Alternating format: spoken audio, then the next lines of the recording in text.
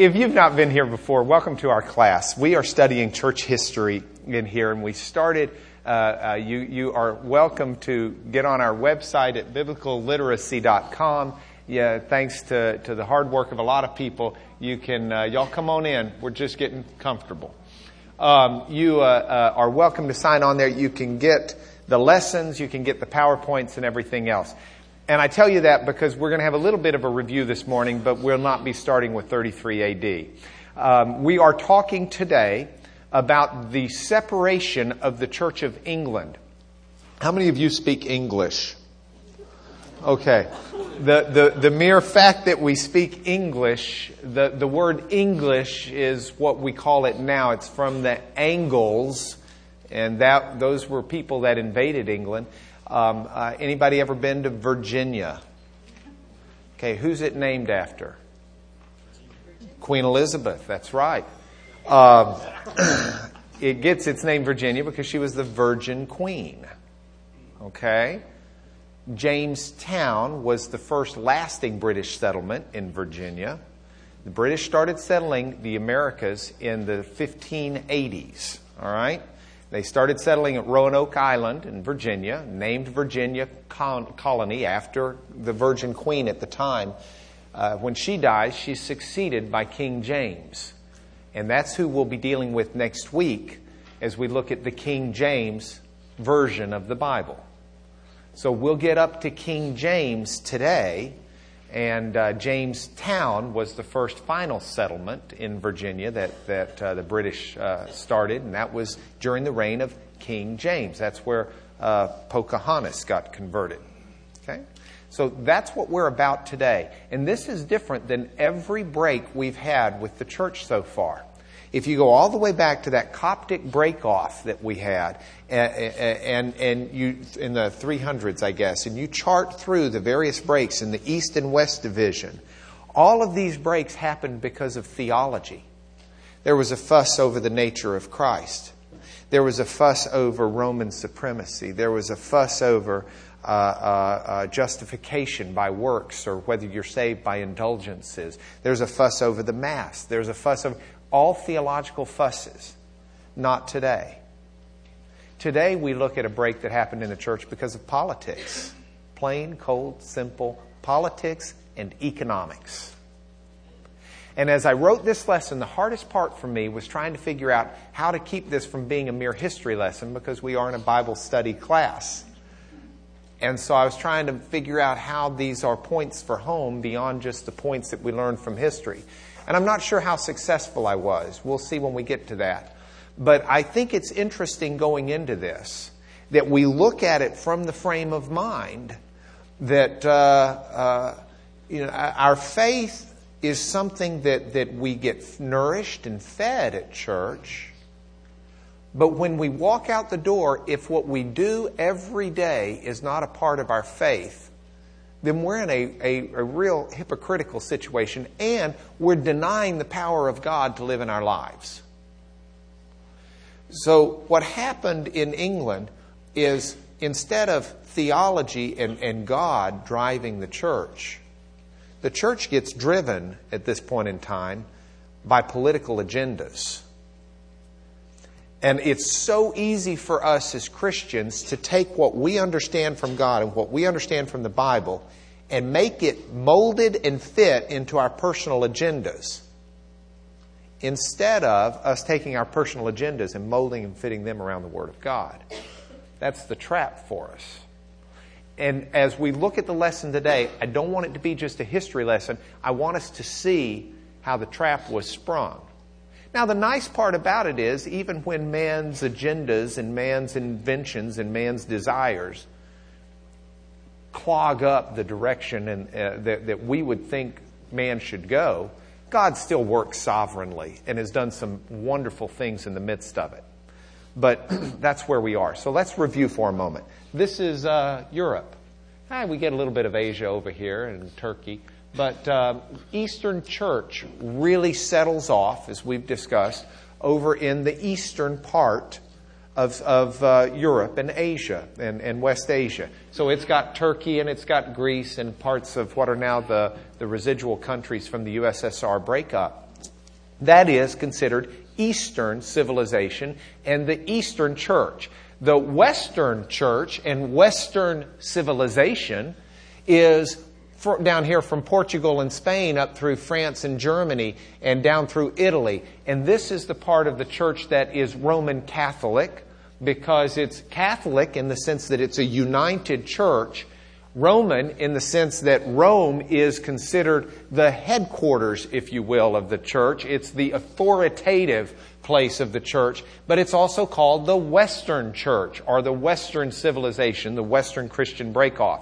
And we have charted through that, and we've started looking in Germany and the Netherlands and Switzerland at what we've had as a Reformation movement in the 1500s, with Martin Luther, with Philip Melanchthon, with Ulrich Zwingli, with the Anabaptists, these folks we've been studying. This is where that breakoff occurred, the Reformation movement. What I want us to focus on this morning is England, up here.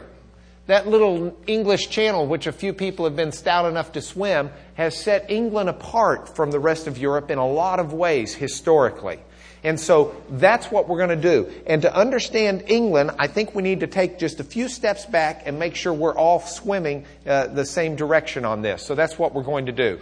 We don't know how Christianity first came to the church in England, but we do know that it was there by the year 200 because there was a fellow named Tertullian who wrote about it and mentioned the fact that there were Christians in England by the year 200. Not only that, we know in the Council of Arles in 314, which was a council called by Constantine, the Roman emperor, to try and resolve some disputes about the line of succession of bishops. If you want to go back and look, it was the Donatist movement. But it's the idea of, could someone still be a bishop of a church if when they were being persecuted, they recanted and said to the guys before they got martyred, okay, I was just joking, I'm not really a Christian.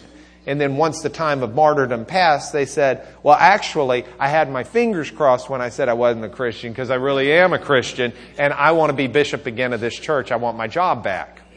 And there was a big fuss in northern Africa over whether those people got their jobs back or not. And so there was a big conference that was called, a council at Arles in 314 that Constantine called to try and get the church together on this issue. 3 of the bishops that attended that conference were from England. So while we don't know much about British church at that time, we do know at 314 they have at least 3 bishops that have been appointed. We can go further. In the early 1400s, there was a monk from England named Pelagius who came to Rome. He was the hit of the party. Everybody loved his British accent. And well, I don't know that they loved his accent, but he comes from England, and he really is the smash hit until people start probing his theology. They find out that he's got some basic heresy to him. And Augustine, or Augustine, if we're good Catholics pronouncing his name, I say Augustine because Protestants from Lubbock pronounce it that way. But I have to be careful because this is on tape, so I want people to know that we also have culture from Lubbock, and we understand others may want to say Augustine. Of course, we spell culture with a capital K. In the early 400s, Pelagius comes from England and offers this heresy that Augustine spends lots of pen and paper fighting. And so we know about that, at least, from England. We know in the 400s, St. Patrick leaves England. Now, he's over here in the western part and goes over to Ireland, and he evangelizes Ireland. But during the 400s, while Patrick's over evangelizing Ireland, over in that area, over here, Angles, we get English from it, and Jutes and Saxons, we get Anglo-Saxon from the Angles and the Saxons, they come over from what's now modern North Germany. And they start invading England, and they conquer England. And for 150 years, there's really not much church going on in England. It's a bunch of pagan worship of Thor and Odin and the thunder gods of Norse mythology. The only Christianity really to speak of up here is going on over there in Ireland. Now, in the 600s, there's a reconversion in England by a new Augustine, St. Augustine of Canterbury, who becomes the Archbishop of Canterbury and establishes it. This is in 597 or so. Pope Gregory the Great says, hey, I saw these Angel slaves in the marketplace, and angel just happens to be like the Greek and Latin word for angel. So he goes, Pope Gregory sees this and says, what kind of a slave is this? And they say, this is an angel. And he says, no, it's an angel. We need to go evangelize their country. So he tells Augustine, you go up there to England and you convert them. And Augustine says, I don't want to. He says, well, I want you to. So Augustine goes up there. He gets up to the English Channel. He gets ready to cross it. And he says, man, I hear those people are fearsome and I don't want to do this. So he just turns around and goes back. Says to Gregory, I got close, but you can get killed doing this kind of stuff. Pope Gregory said, well, before I've been asking you, now I'm telling you. I'm your father of faith. You get over there and you evangelize them or you die trying. And so Augustine gets up the courage. He goes over there only to find out when he lands that King Ethelbert of the Angles, Jutes, and Saxons happened to have married a woman, a queen, who was a Christian from Gaul. And so Augustine, after all of this, I don't want to go, goes in there. They baptize like 10,000 in a day. The king's so excited. It's almost like the sermon this morning. Oh, you knew, you came, great! And England is converted. England continues this Christianity throughout its history. We do need to pause. If you're a student of British history, William the Conqueror in 1066, it's the Normandy invasion going up instead of World War II coming down. He goes up from Normandy and he conquers England. And he was a big member of the church. He had the support of the Pope when he went up there. And the church had just kind of languished. It was kind of the laid-back church. It's like what you would think the church would be in a Caribbean island. That was the Caribbean of their day. And it was, hey, man, everything's okay. And everything's kind of, hey, whatever, no problem, and da-da-da-da-da. And the church was laid back. William comes up and he infuses it. But the problem is, this is in the 1000s when the Pope starts exercising brand new authority that the popes really hadn't had before. And the Catholic Church starts becoming a real strong papal church. So William brings a refocus to the Christian faith, but he does so with an Archbishop, Lanfranc, who comes over, and he passes some laws that keeps the Church of England a little bit more distant from Rome. First law he passes is, he says, no one is allowed to be excommunicated from this church without my okay. That was real important. Because once that law is passed, the biggest clout that the Pope had to keep all of the emperors in line was he threatened to excommunicate the kings. Well, now, Pope can't excommunicate King the Normandy of William the Conqueror, can't excommunicate him. Unless William says, I go along with that. That's job security for him. Okay? Second thing he says is, none of my bishops are allowed to leave England without my okay. So any bishop that's favorable to the Pope's not going to get to leave. So there's not going to be any conspiring behind William's back. Choir's out. Y'all come on in.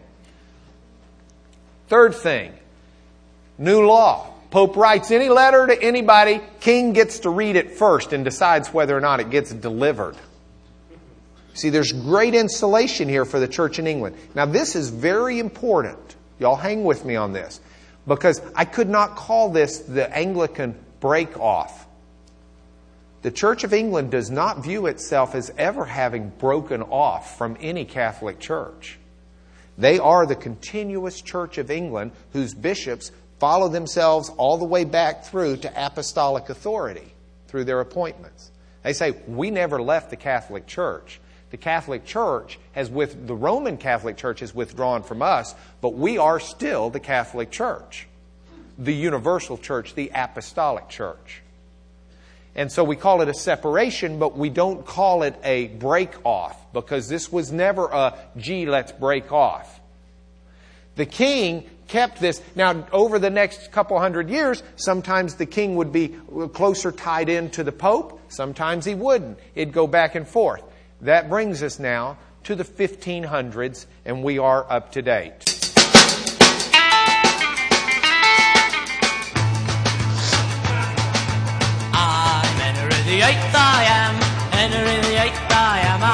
Remember Herman's Hermits? They got it wrong. Everyone was an Henry. Okay, the Henry VIII stuff was not about the widow next door who got married 8 times. It was actually about the king himself. And he only got married 6 times. We're going to focus especially on his first 2 wives, but we'll look at it today. Henry VIII, look at him. I haven't seen a guy in a dress like that in a long time.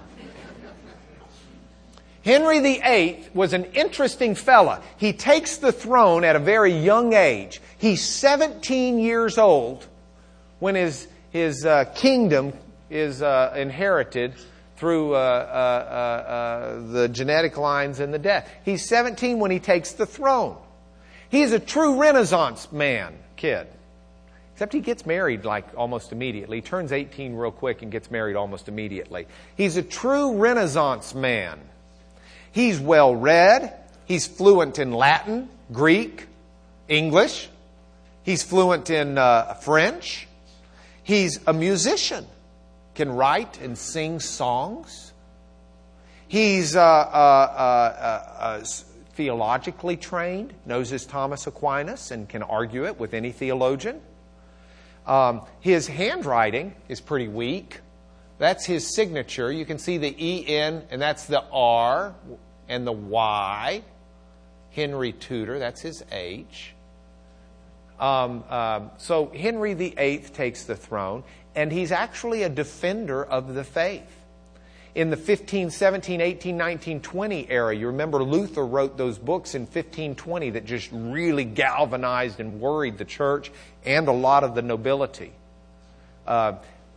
Henry VIII writes a response defending the faith against Luther.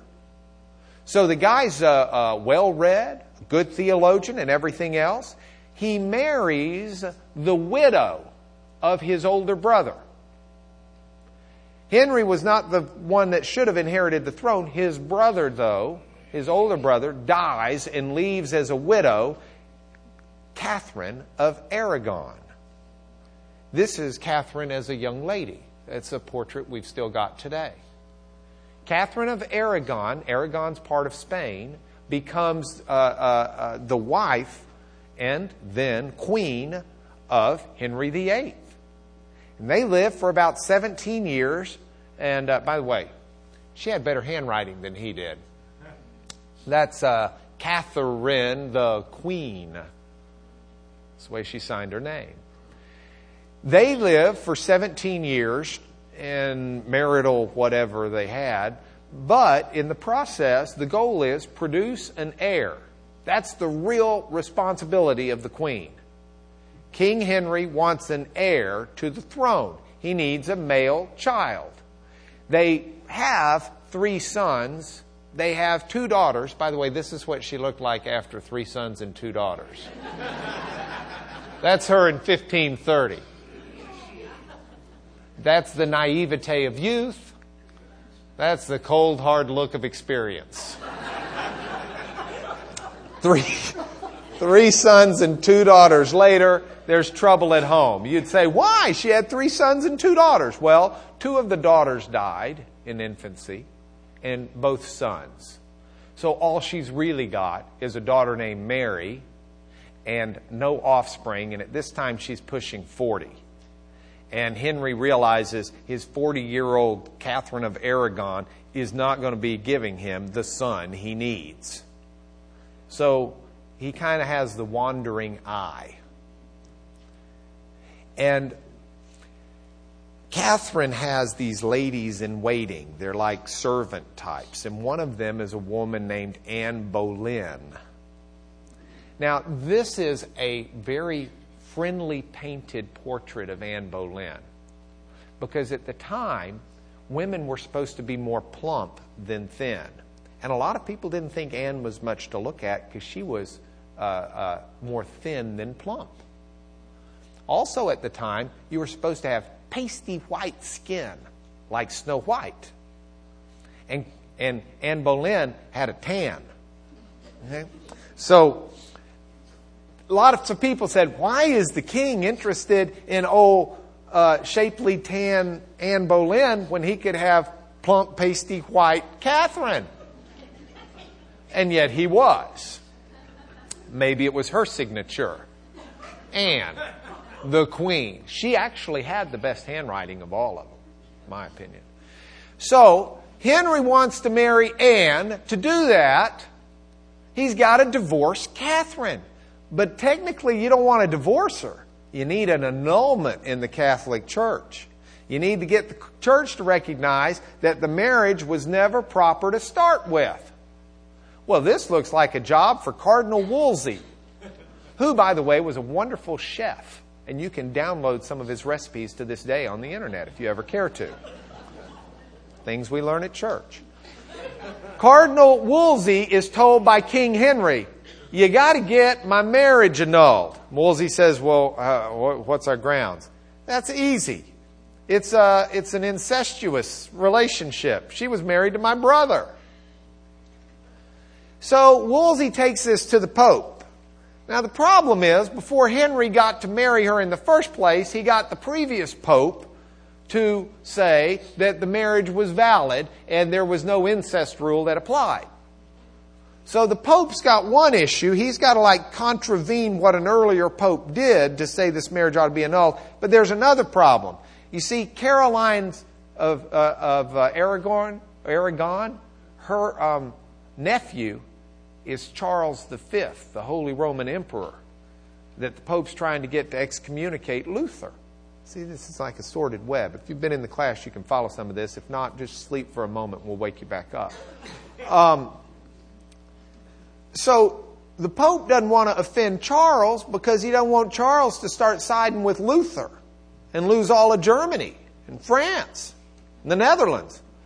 So the Pope says, I can't upset the nephew, emperor, and I got this problem anyway with the other Pope saying it. So I got this King of England who wants an annulment. What should I do? I know. I'll put it in my Scarlett O'Hara file. Does anybody know what that is? I'll think about it tomorrow. And tomorrow never comes, right? It's always tomorrow, tomorrow, tomorrow. So he just starts dragging his feet and he doesn't do anything. And a year passes. And Henry's sitting there. Come on, Cardinal. I said I want this annulled. I'm the king. I say jump, you say how high. Get the Pope off of his throne and tell him to annul my marriage. Another year passes. Wolsey, are you even trying to do this? I want Anne Boleyn. I need an offspring. So Henry starts taking matters into his own hands. He gets his new archbishop, a fellow named Thomas Cranmer, and they start making changes. They get Parliament to start passing some laws that they need. The first law, actually this is before the law, or while the laws changes are taking place, they start sweeping out the Pope's men. They start finding these bishops, and basically Henry says, hey, anybody who's going to be a bishop has to take a pledge of allegiance to me over and against anyone else, because we are first and foremost British men. And so you take first that oath to me, and if not, you're treasonous. And if you're a bishop, you not only take the oath to me, but you have to pay me a whole bunch of money. And those that aren't able to do it, or those that are friendly to the Pope, he just basically kills them for treason. So they sweep the Pope's men out of the church, and now the bishops are all bishops who are following King Henry. Then they go to Parliament and have Parliament pass a law that declares Henry is supreme head of the church in England. The Pope can be supreme head of the church in Rome and wherever wants to be part of that. But in England, the supreme head is King Henry VIII. Then he gets Parliament to pass another law that severely reduces the amount of money they're shipping to Rome. Now they're just going to pay the Pope a little bit, and Henry gets to keep all the money. Then they pass another law that says if the church makes a decision and someone wants to appeal the church's decision, it doesn't get appealed through church courts to Rome. We're British. It gets appealed in our English court system. Now that's the one he needed. You know why? Now he gets his buddy, the Archbishop, to say, "Oh, bye-bye, Catherine. Marriage annulled. And by the way, anybody wants to appeal it, you appeal it to the King of England." "Hello, Anne." And he gets married. There are some other changes they did. They said Henry gets to define and punish heresy. He's supreme head of the church. He can say what's heresy and what's not, and he can assess the punishment. That allows him to clean house even further. The bizarre part of all of this is in practice itself, Henry VIII is still very Catholic. He surrounds himself naturally with some reform-minded, Protestant-leaning people because they're the ones who most readily want to get rid of the Pope and the Pope's influence. But from a theology perspective, absent papal jurisdiction, King Henry's very Catholic in what he does. And he sees the issues in a very Catholic manner. Now, we're not doing justice to our story if we fail to say that Henry does have 6 wives. We covered the first 2 here. Anne doesn't last very long. She loses her head, literally. But not until after she gives birth to a child, not a son, a daughter named Elizabeth. She becomes Virgin Queen, gets Virginia named after her. And so we've still got, Henry's got Mary, his first daughter, that lived from Catherine. Then he's got Elizabeth, a second daughter, alive from Anne. Then he gets to marry Jane Seymour. That's her name, Queen Jane. Jane Seymour. And Jane Seymour finally gives him a son. That's not, by the way, Jane Seymour. That's the son. He looks a little bit non-masculine because, bless his heart, he's 7 years old when he becomes king. Henry VIII dies. Now, 7-year-olds are kings, can be king in England at the time, but they don't really make a lot of the decisions themselves. That's why civilization progresses as opposed to stopping with whatever 7-year-olds played with back then. If it were today, it'd be like all cars would be eliminated and everyone would have the little remote control cars and drive them. The king would not push society forward. In religious matters, there's a committee that gets put together from daddy's men who decide what the new supreme head of the Church of England, the 7-year-old kid, wants to put out there. Well, remember I told you that the men who surrounded King Henry had real Protestant leanings, and that's why they wanted to get rid of the Pope. Once Henry and his Catholic theology are gone, they come storming into power. And the Protestants take over. They issue a brand new prayer book. They simplify the liturgy. They make it a whole lot easier to follow and easier to understand. They increase congregational worship. They say now the people don't just come and sit and go through this Latin liturgy that nobody understands anyway, but they're going to actually participate. They'll be singing. They not only do that, but they put the liturgy into English with the English Book of Common Prayer in 1549. Now, they don't view themselves as separating out from the Catholics. In fact, the introduction to the Book of Common Prayer says, we are the Church of England. We've always been the Church of England. We have apostolic succession. We just don't have papal jurisdiction. We don't think the Pope is over us in any special way. They also changed the Eucharist. They changed the way the Lord's Supper is being given. Now, how do you do this? You can't just go out to people who've been doing something all of their life and say, hey, we're going to change this. Everything you've been doing all your life's wrong. This whole idea that Jesus is in the elements in some real way, it's all wrong. You can't just get people to go along with that. So you know what they do? This just cracks me up. They send out subversive little messages that kind of make fun and mock what's going on. So people say, yeah, that is kind of superstitious and goofy that every time we have the Eucharist, Jesus is sacrificed all over again. And He actually becomes the blood and the body in the wine and the bread. So they send people out to make fun of it. You ever make fun of anything or hear people make fun of stuff, right? Like if you ever watch Stephen Colbert on the Colbert Report, he makes fun of people's names. And he'll mix up their names, like the guy who's president of Iran, the Ahmadinejad or whatever it is. He comes up with some new way of saying it each time. That's exactly what they do. So you take the liturgy. The liturgy has got this line, Hoc est corpus Deum. This is the body of God. Hoc, this, est, is, corpus, body, corpus Christi, body of Christ. Body, Deum, God. This is the body of God. And they start turning it into hocus pocus, which is, some believe, where we get that phrase from. Magicians in the 1600s take it over and start using it for any superstition or magic. But it was originally a way of poking fun of hocus corpus diem. It's a bunch of hocus pocus. Those people didn't speak Latin anyway.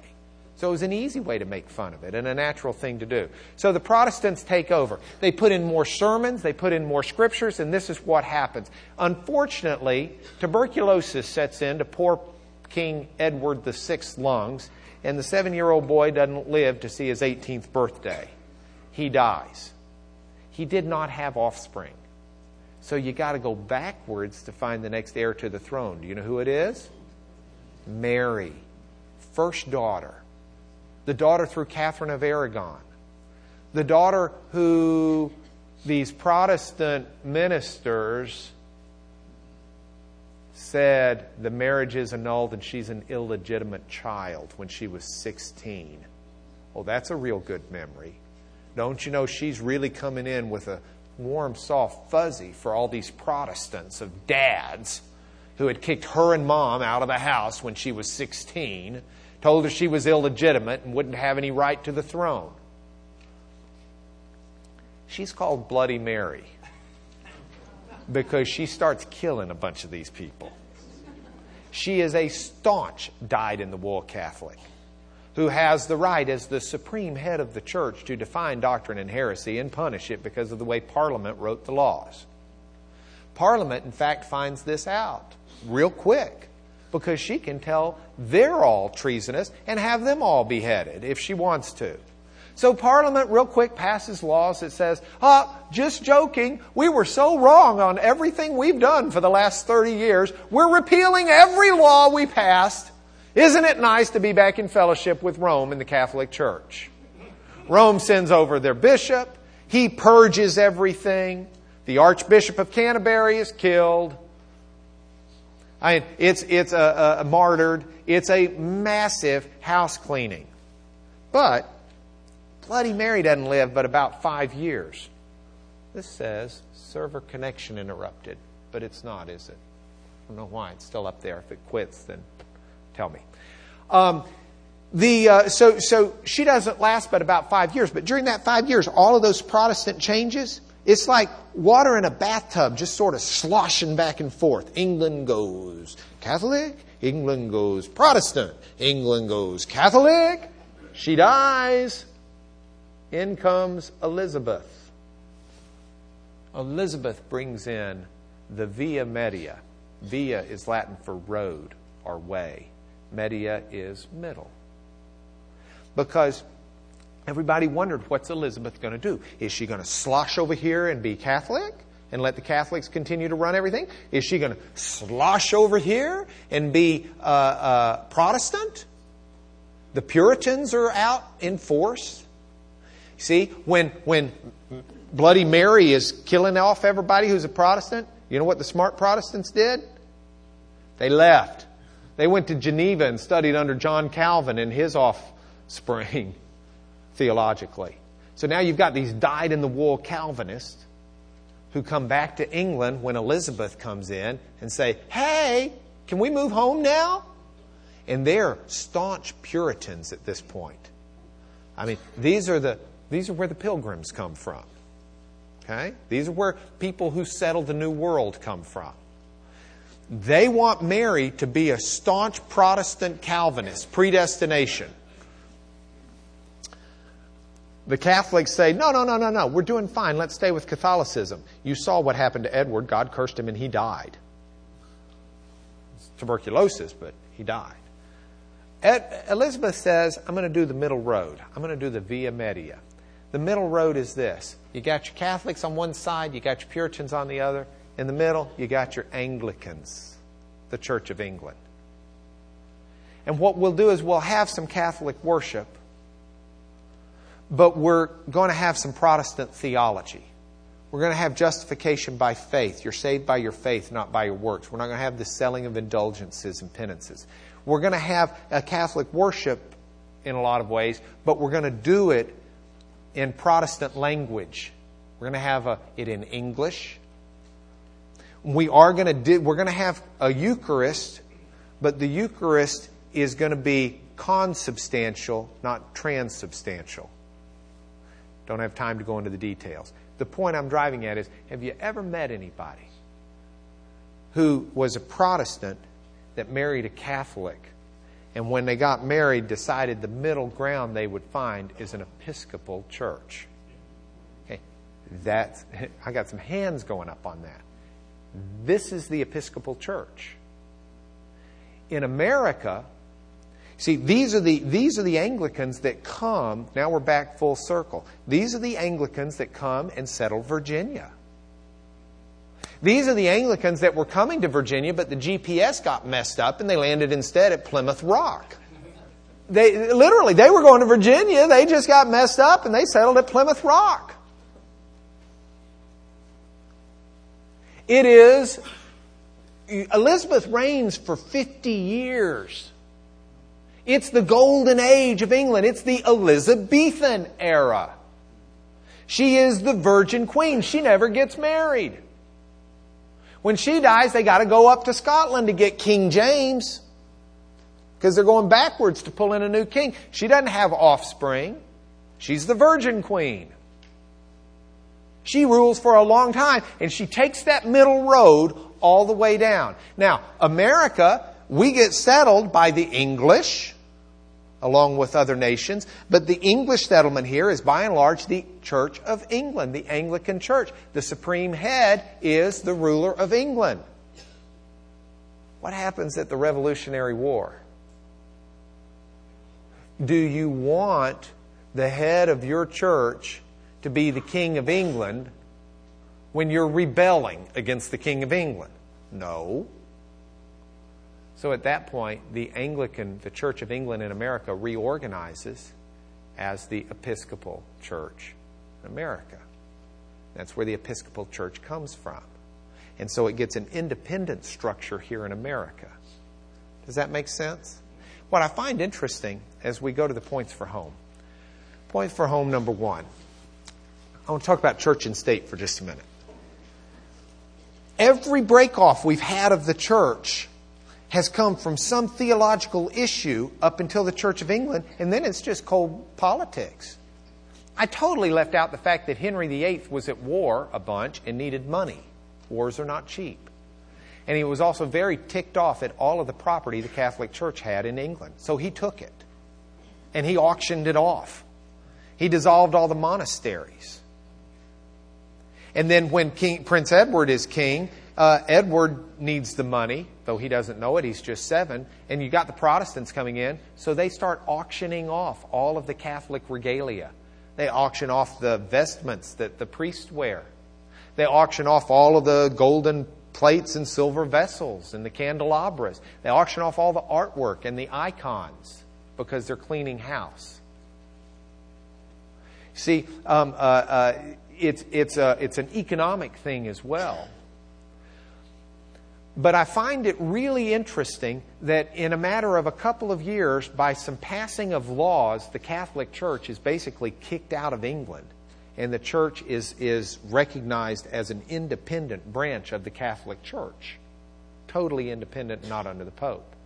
It took Luther 20 years to separate from the Catholic Church, and a lot of fuss and fight.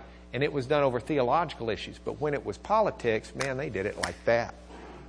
They did it with a few strokes of the pen and the passing of a few laws. I get real nervous over church and state issues. Maybe it's the lawyer in me. Maybe it's the student of history. I don't know.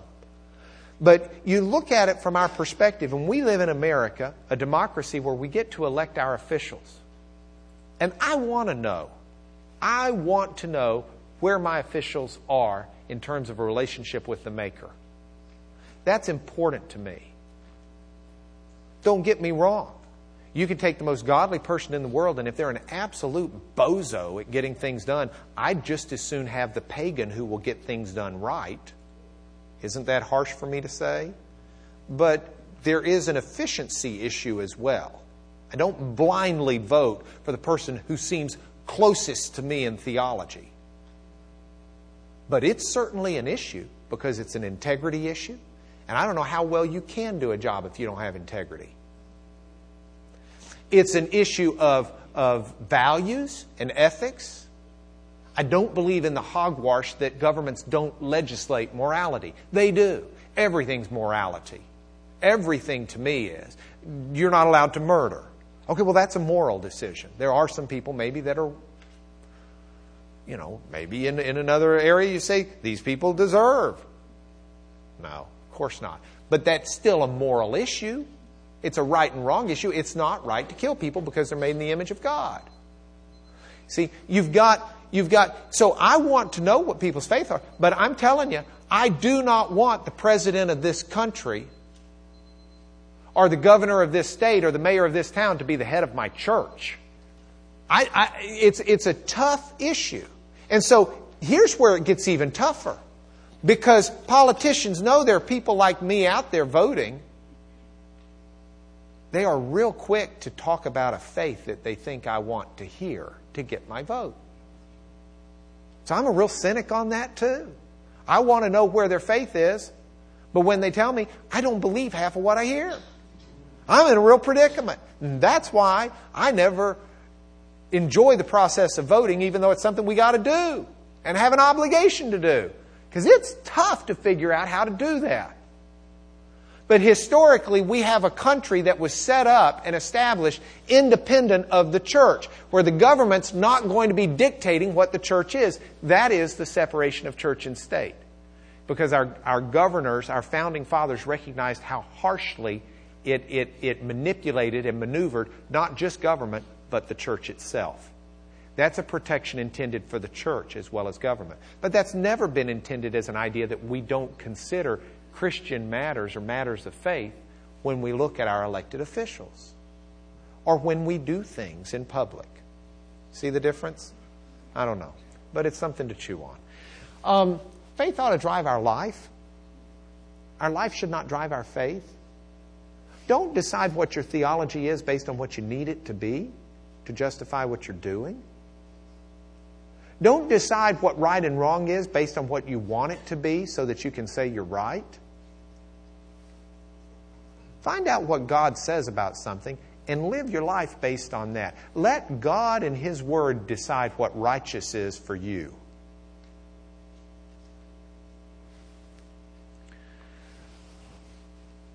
Governments come and go. Church leaders come and go.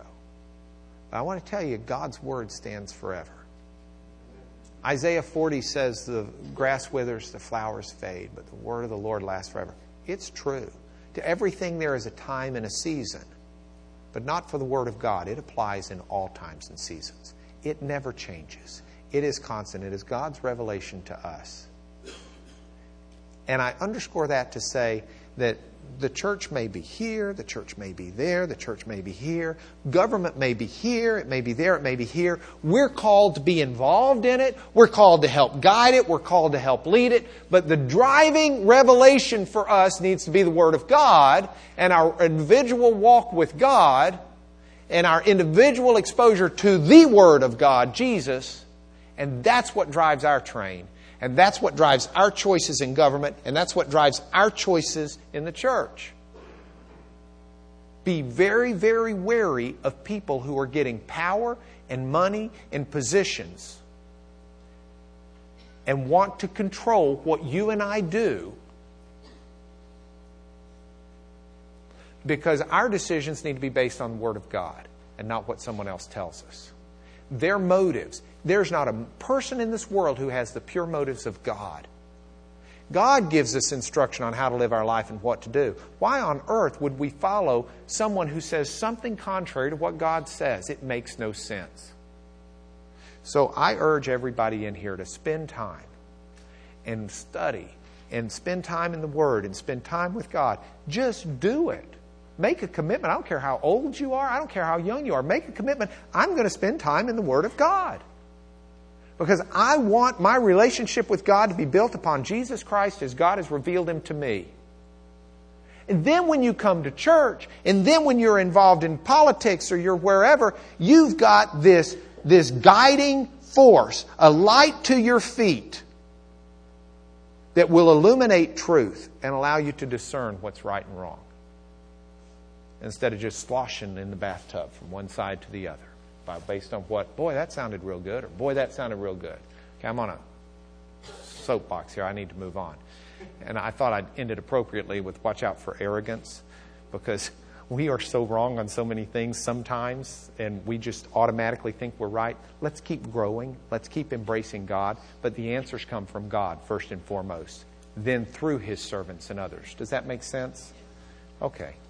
That's the lesson. Next week, we're going to do King James, and we're going to do the Bible and how we got our Bible and which translation's what. And there are some incredible stories behind it. I think it's a real great blessing. And anybody who ever asks the question, how do I know that this is accurate, needs to be here.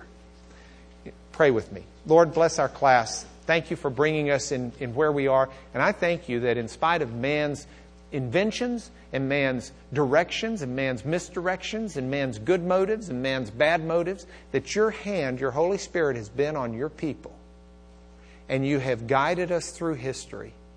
And you guide us no less today. I thank you for the godly church where we worship. I thank you for godly leaders like David Fleming and others who spend time in your word and seek to push us in directions that are clearly yours. And I thank you that we live in a government and a time where many of our politicians are trying their best to guide this country in godly ways. And I pray for every governing official we've got right now, that you'll give them wisdom and discernment, whether they acknowledge you as God or not, that you will move in what they do to make us the kind of people we need to be to bring your kingdom throughout this world. That is our prayer in the name of Jesus. Amen.